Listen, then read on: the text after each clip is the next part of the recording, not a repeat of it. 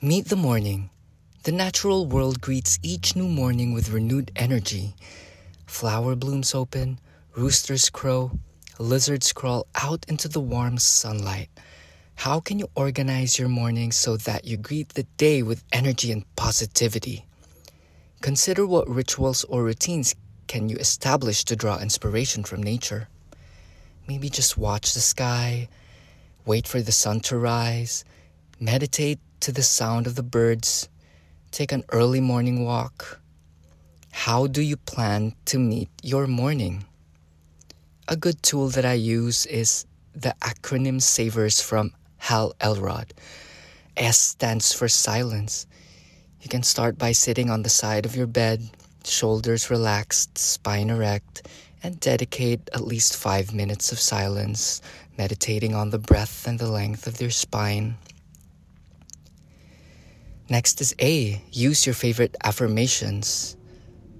My favorite phrases are all is well in my world. That's by Louise Hay. And also from the author Stuart Wilde. May the creativity within me manifest to its highest possibility. May there be strength and energy at all times. So you establish that affirmation, so you carry that feeling all throughout your day. Next is letter V for visualization. Visualize your day, the specifics of the day, your to-do list, and visualize it being smooth, successful, and create in your mind's eye. Paint that picture, paint that scene. Practice your visualization, imagination muscle. For that's how you will create your external world. It starts in your head first, in your mind. As within, so without. As above, so below. So you do this for at least 5 minutes intentionally. Intentionally imagine how your day will be. Next is letter E, my favorite exercise. So get on your Peloton, do your Ashtanga. Those are my 2 favorites as of the moment. And it can be light Qigong movements.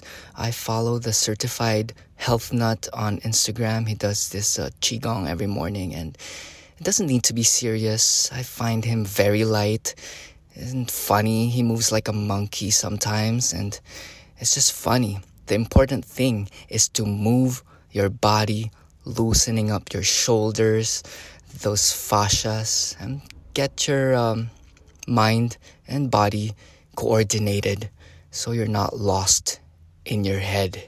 You connect with the body. It also makes you become more mindful of the quality of your presence.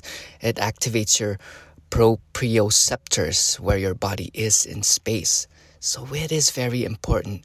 A lot time for letter E, exercise. And next is letter R, read.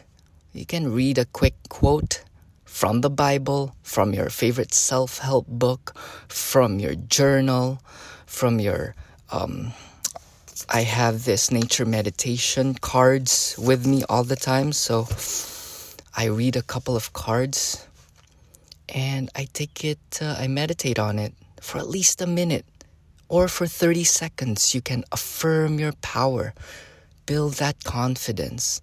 As you take a deep inhale, you relax your shoulders, you make the chest wide, lift up your heart and project a calm smile.